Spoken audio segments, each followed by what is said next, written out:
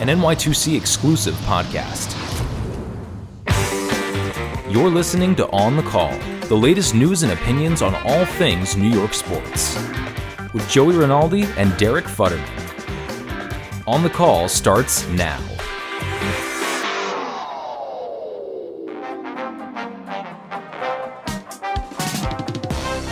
Welcome to another episode of On the Call, the New York Sports Podcast, exclusively on NY2C.com or wherever you get your podcasts. I'm Derek Futterman. Joey Rinaldi will join us later in the show from Brooklyn Bridge Park.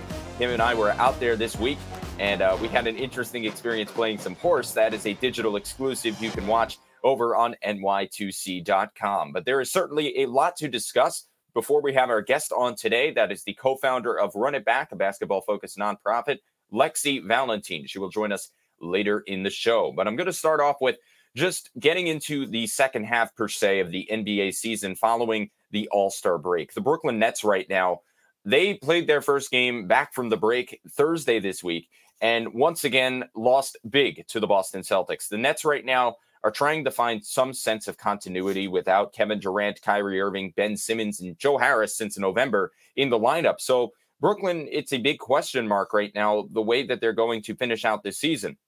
I think it all depends on how many of the players that I referenced previously are going to be healthy. Again, Simmons is a defensive stalwart. He's just he's a threat defensively, but offensively, he should not be shooting a ball outside of the paint because they don't need him to. Brooklyn has too many weapons. I mean, if you look at the mid-range numbers, shooting percentage, Brooklyn has the top four guys right now. LaMarcus Aldridge leads the NBA in shooting percentage from the mid-range. And Brooklyn also has some of the top snipers from three: Patty Mills, Cam Thomas, and now Seth Curry, who they also acquired in the trade that sent James Harden to the Philadelphia 76ers. And don't forget, Brooklyn added some size in the middle as well with Andre Drummond, who's also a big rebounder. But still, Brooklyn really needs their whole team out there to be healthy. And New York City Mayor Eric Adams suggested earlier in the week that some vaccine mandates may be lifted soon that could allow Kyrie Irving to play home games at Barclays Center. Now, if that's the case, the Brooklyn Nets would have a starting five of Irving at the point, Seth Curry, you'd have Durant, Ben Simmons, and probably Andre Drummond would start at center. And that lineup, I think, could contend for an NBA title. But still, I'm hesitant to say that they are the favorite because of where they sit right now. They're 8 games back of first place, 31-29. They would be in the play-in tournament right now in that 8th seed. And I think it is imperative for Brooklyn to get out of the play-in to limit the amount of miles, essentially, that you're putting on your star players in the playoffs. I mean, you want to win the championship, but you want to win the championship in as few games as possible. I mean, when you look at the top of the Eastern Conference right now, you see teams up there like the Chicago Bulls, the Miami Heat, Philadelphia, the Bucks, the Cavaliers, and the Celtics. Those are the top 6, and they're all dangerous, formidable opponents in the playoffs.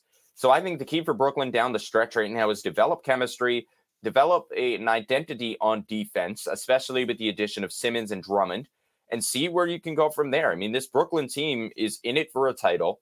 They have a championship window that is wide open right now for them to take. In fact, they would have probably made the finals last year had it not been for the injuries to James Harden and Kyrie Irving in the playoffs and Kevin Durant's foot just being a little bit too big on a last-second shot that went for a 2-pointer instead of a 3 in that imperative Game 7 against Milwaukee. But right now, we'll see what's going on in Brooklyn. They also added veteran point guard Goran Dragic, thanks to some recruiting from Steve Nash. So he should provide some depth at that position as well. And we'll see what happens. And I think the Brooklyn Nets are going to be a very interesting story down the pipeline of the NBA season. Now, when we look across the river, the New York Knicks currently sit at 25-34. They are in 12th place in the Eastern Conference at the moment. And they only find themselves 3 games out of a play-in spot right now. That 10th seed is occupied by the Atlanta Hawks. So playoffs is surprisingly not out of the question for the Knicks, who have been relatively inconsistent this season. They made the decision in conjunction with the player. Both sides agreed that Kemba Walker would sit for the rest of the season, and they're not actively pursuing a buyout either, which tells me that Kemba Walker is experiencing some more health issues than we thought, some more injuries. Obviously, the last few years of his career, he has struggled to stay on the court. But when he played, especially in December, Kemba Walker was a force for the Knicks. He won Eastern Conference Player of the Week. I mean, the guy went off in a few games. So it's a questionable decision to me. And it tells you that something more is likely going on there. RJ Barrett and Derrick Rose are both nearing returns as well. The Knicks have a difficult schedule coming up ahead, though. They have the Miami Heat, they have the Milwaukee Bucks, and they need to start winning games and winning games fast to get their season, to save their season. Because at the moment, again, the Knicks are not a playoff team. Do I think they make the playoffs by year's end? No, I just don't think they're built for a deep run this year. Again, Julius Randle has just seemed to find himself, his form from last year over the week preceding the All-Star break. We'll see how long he's able to keep that up. They've had some contributions from Quentin Grimes, Emmanuel Quickley, Obi Toppin, but right now this Knicks team just doesn't seem to have an identity. And when they do get a big win against Golden State, such as the one against Golden State in California, they then get a crushing loss, like the one against Oklahoma City in overtime, or the 28-point blown lead against the Brooklyn Nets at the Garden just a week and a half ago. So I think the state of New York basketball right now is a giant question mark. Again, in Brooklyn, we'll see if they could develop a chemistry. We'll see if they could turn it around right now, because 31-29 is certainly not, I don't think it's where they expected to be at this point in the year right now. And then the Knicks, they have to find themselves in the play-in tournament. They have to find a way to get in there, or else they just got to start building for the future. And one more possibility with the Knicks is that you could see in the landscape of the NBA right now that Zion Williamson does not want to be in New Orleans. He doesn't want to be a Pelican. He's been injured all year. He's had problems getting on the court. JJ Redick on ESPN earlier in the week accused him of being kind of a detached teammate. Zion, I think, wants to be a Knick. And if the Knicks can get Zion for the right price, and I'm not saying a max, even though he has the talent to probably demand a max contract, but I don't know if he's lived up to that just yet in the NBA. But if the Knicks can find a way to get Zion Williamson, you have to find a way to do it. I mean, the guy is a generational talent. He's young. He is strong. He can play inside the paint. He's got somewhat of a mid-range shot working on the outside shot, but Zion is a force. And if the Knicks can have Zion, RJ, and Cam Reddish, throw it back to the Duke days, you may as well get Coach K as well, because who knows what could happen then. And I don't know how much longer Tom Thibodeau is going to have that Knicks job. So we'll see what's going on there, but it's certainly interesting right now when you look at the state of basketball in New York. And I'm sure Joey has a lot to say about my thoughts on all of this. He'll probably call me a delusional Knicks fan, or a delusional Knicks follower, rather.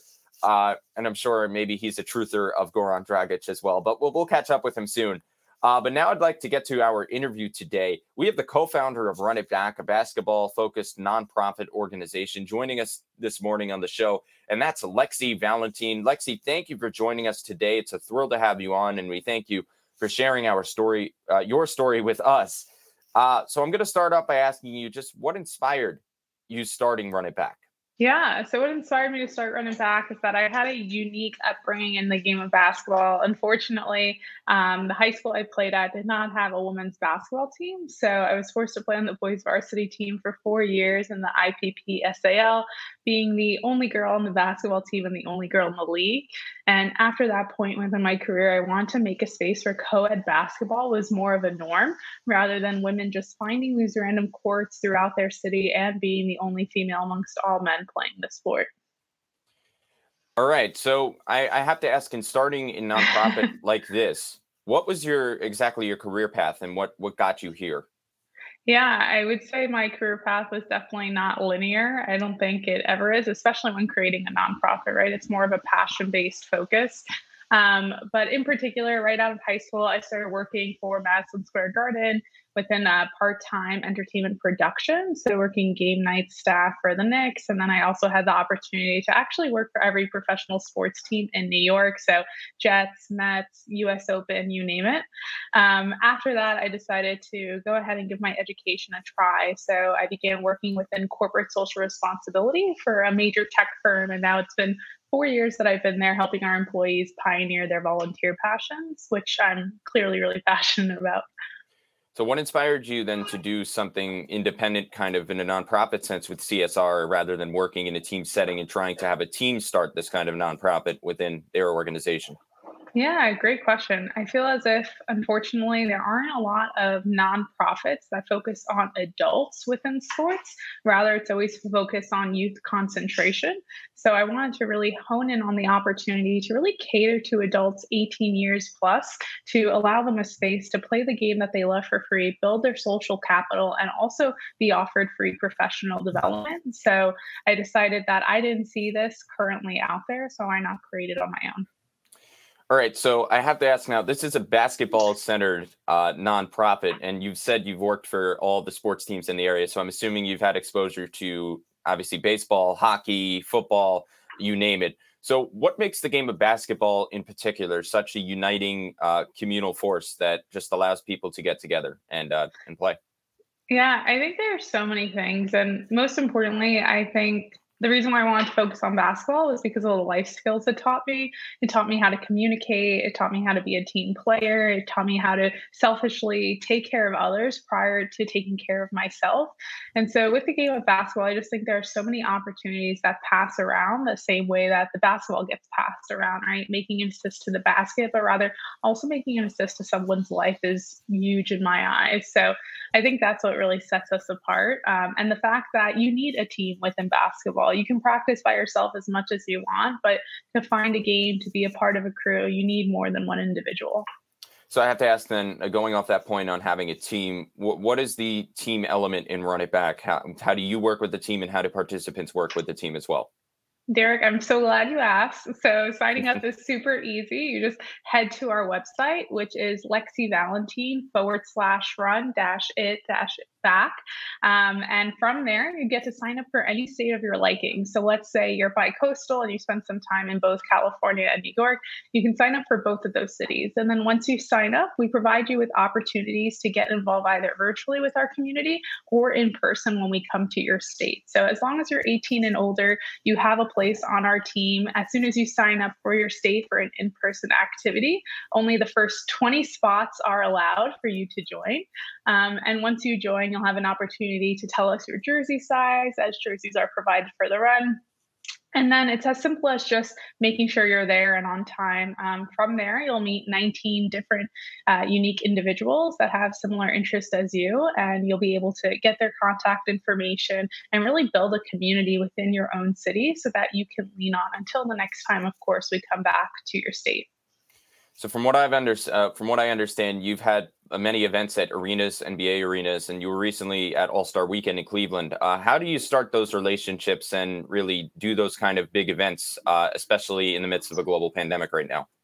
Yeah, great question, Derek. So we do have a COVID tracking form. Of course, what's top of mind is keeping our players and our community safe. We know there's so much more to Run It Back, right? So making sure that all of our participants return to their families and then also to work the next day healthy.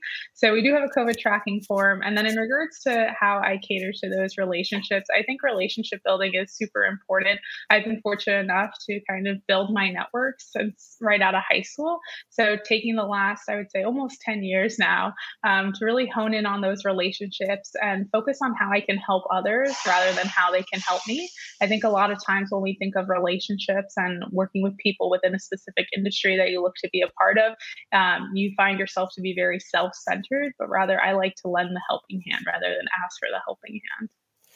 All right, so I have to ask, what is some of your more memorable moments at these runs, at these events over the time you've been doing the charity?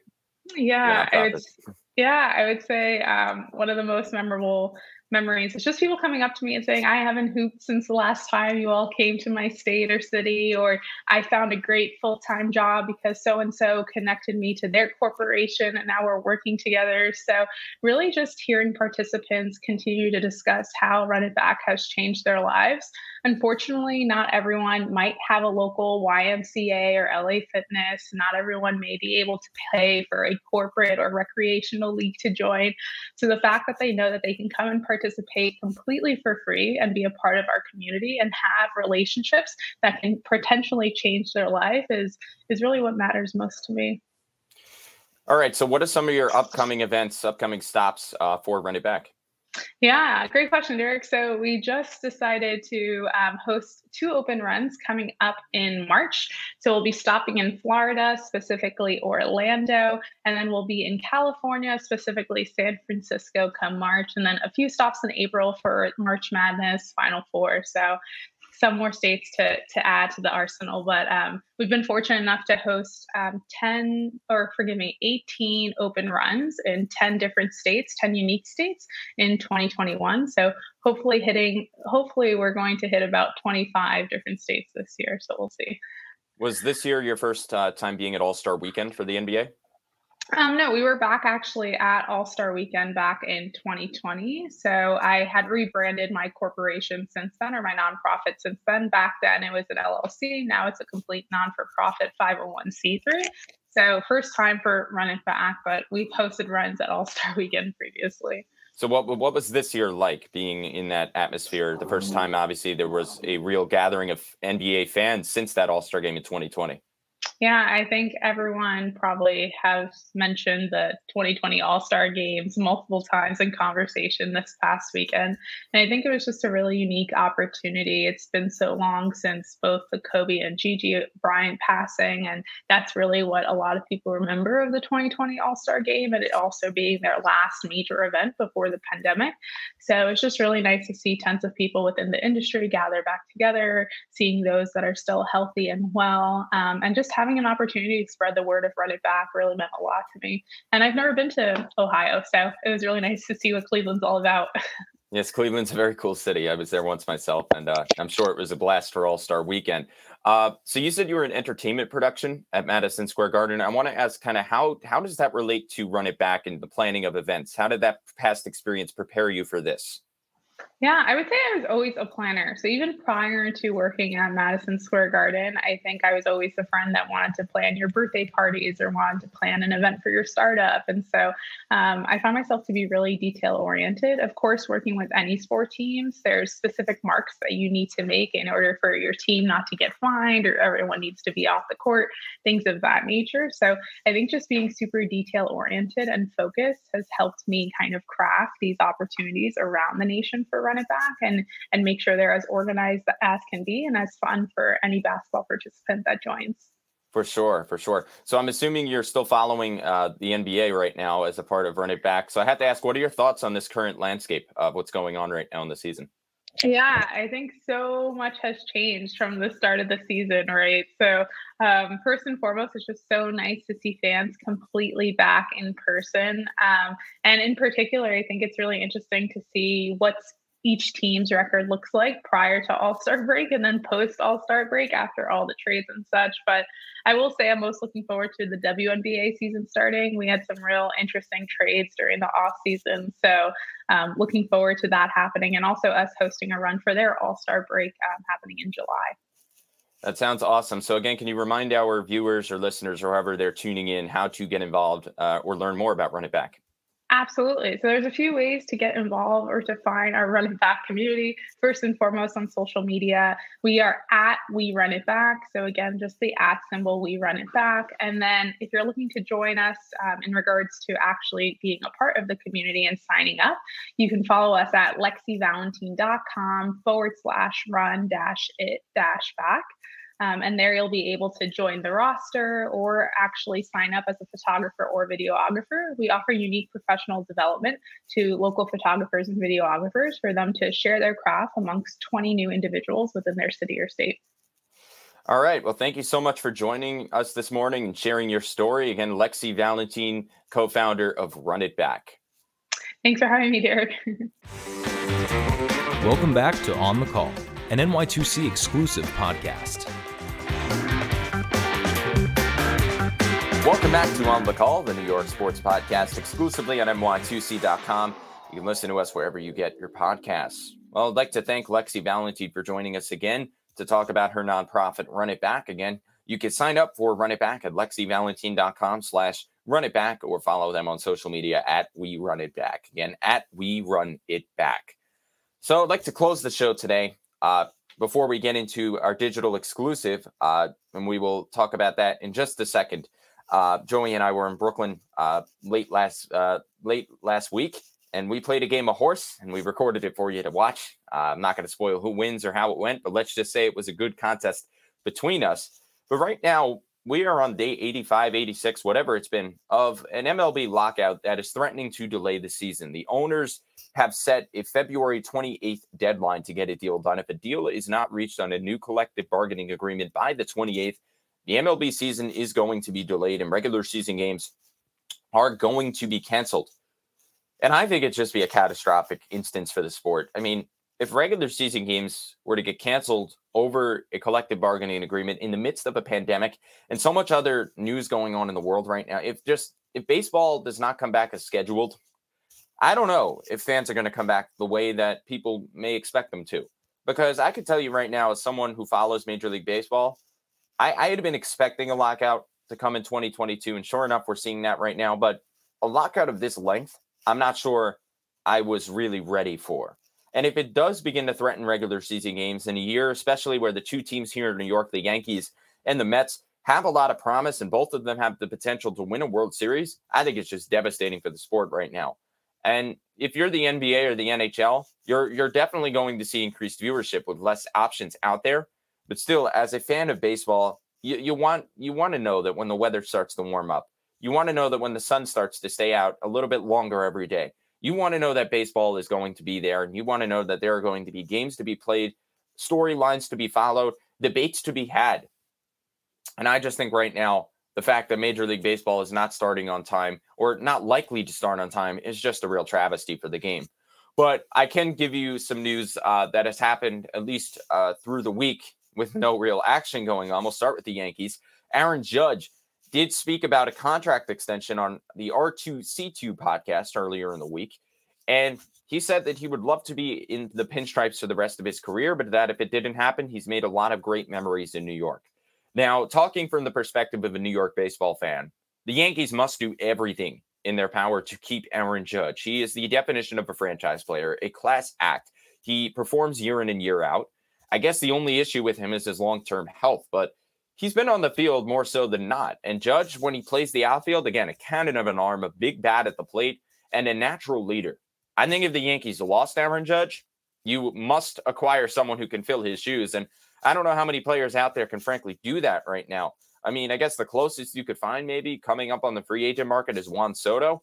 And Soto did decline a contract extension from the Washington Nationals over the last season or so. And he's very much a target of the Mets here in New York and also possibly the Yankees if they were not able to re-sign Judge. But I think a contract extension with Aaron Judge does get done eventually. I do not see him leaving the Yankees. But again, you never know because there are just so many players at times that you cannot foresee leaving their teams, and they do anyway. And one of them right now is Freddie Freeman. Freddie Freeman just won the World Series with the Atlanta Braves. He was an NL batting champ in 2020. He's consistently one of the best hitters year in and year out in baseball. He's got a great glove at first base. So if you're a fan of baseball, you think the Braves are going to do everything they can to keep him. Well, apparently sources are suggesting in Major League Baseball that Freddie Freeman may not stay in Atlanta. Now, I had been kind of predicting this throughout the offseason that if Freeman was going to leave Atlanta, the places for him to go would be somewhere in the American League East. You could see the Boston Red Sox. They could use someone at first. The Yankees could certainly have Freddie Freeman play first. In fact, that's a very real possibility, and he would benefit immensely from the short porch in Yankee Stadium, and the same at Fenway Park with that short wall in right field. Or he could go play in Toronto. He's from Canada. You can move Vlad Guerrero Jr. to a DH spot or try to get him back to third base and have Freeman play first. Then the Blue Jays, I think, would be a possibly World Series favorite in the American League. I mean, they did get Robbie Ray on the pitching side of things as well. But then rumors came out suggesting that the Mets contacted Freddie Freeman prior to the lockout. And that is exactly what I hoped to hear. If the Mets are able to land Freddie Freeman, I think their lineup would be as formidable as anyone in the National League. You'd have Freeman playing first every day. With the introduction of a DH in the National League, you would have Pete Alonso be at the DH spot. He's got a decent glove, but Freddie Freeman has a better glove at first base overall, based on the numbers over the years. And then you would have to find a way to trade Dominic Smith, or you play him in the outfield and get rid of either J.D. Davis or Jeff McNeil. I think the bigger need for the Mets right now is getting another starting pitcher or two and solidifying the bullpen. But if the Mets are able to land one more big bat, and I think they need one more big bat, but possibly that big bat could come in the form of a lower price DH, maybe Nelson Cruz, or you get Kris Bryant, or you land Trevor Story and play him in center field and put Nimmo in right and Marte in left. There are an innumerable amount of possibilities here. Michael Conforto could be coming back to Queens. I mean, Buck Showalter, the new manager of the Mets, suggested in an interview this week in Port St. Lucie, because the minor leaguers are still down at camp, that the Mets may be looking to add another bat, specifically in the outfield. Do I think the Mets land Freddie Freeman? No. I don't think it makes the most sense, but if they do land Freeman, they can certainly make space for him, and he would be accommodated in Queens, especially getting a division rival star player.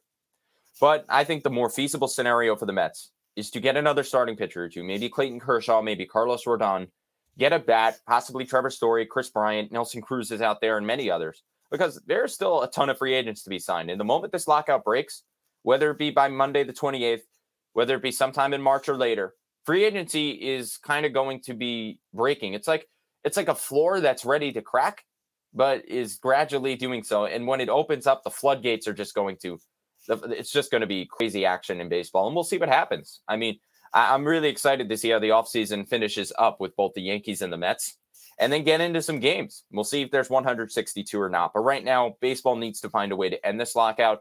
I know that the Yankees have several players in Florida, including Garrett Cole down there right now. The Mets have Lindor, Scherzer, and Nimmo at the negotiations, Roger Dean Stadium in Jupiter, Florida, and the sides have been meeting daily. So we'll see what happens. I don't think a deal is out of the question before Monday, but it's certainly looking less and less likely as the minutes, the hours, the seconds tick on. All right, so now it is time to get to our digital exclusive feature. Tune in over on ny2c.com if you'd like to see Joey and I go head-to-head at it at Horse. We'll throw it now to Brooklyn Bridge Park, where we were late last week, and take a look at the game and how it went. Welcome back to On the Call, an NY2C exclusive podcast. Welcome back in studio. As you saw, Joey beat me in Horse. I mean, he played basketball in high school. I cannot say the same. I announced basketball games in high school, but I certainly didn't play. And you can see that I don't really have an NBA shot. I mean, look, as long as the ball is going in the basket from distance, I'll take it. And it was at the end, but my fight wasn't enough in the long run. So congratulations to Joey on the win. We'll have to have a rematch next time we're near a basketball court. And that'll do it for this week's episode of On the Call. I'd like to thank Lexi Valentine, co-founder of Run It Back, nonprofit basketball focused organization, for joining us again. You can follow them on social media at We Run It Back, or find out more information or how to contribute or participate on lexivalentine.com/runitback. And for us on the call, you can listen to us wherever you get your podcasts, review digital exclusive features, or watch us on ny2c.com each and every week. For Joey Rinaldi, I'm Derek Futterman. Bye-bye. On the Call. New episodes every week. Available wherever you get your podcasts and online at ny2c.com.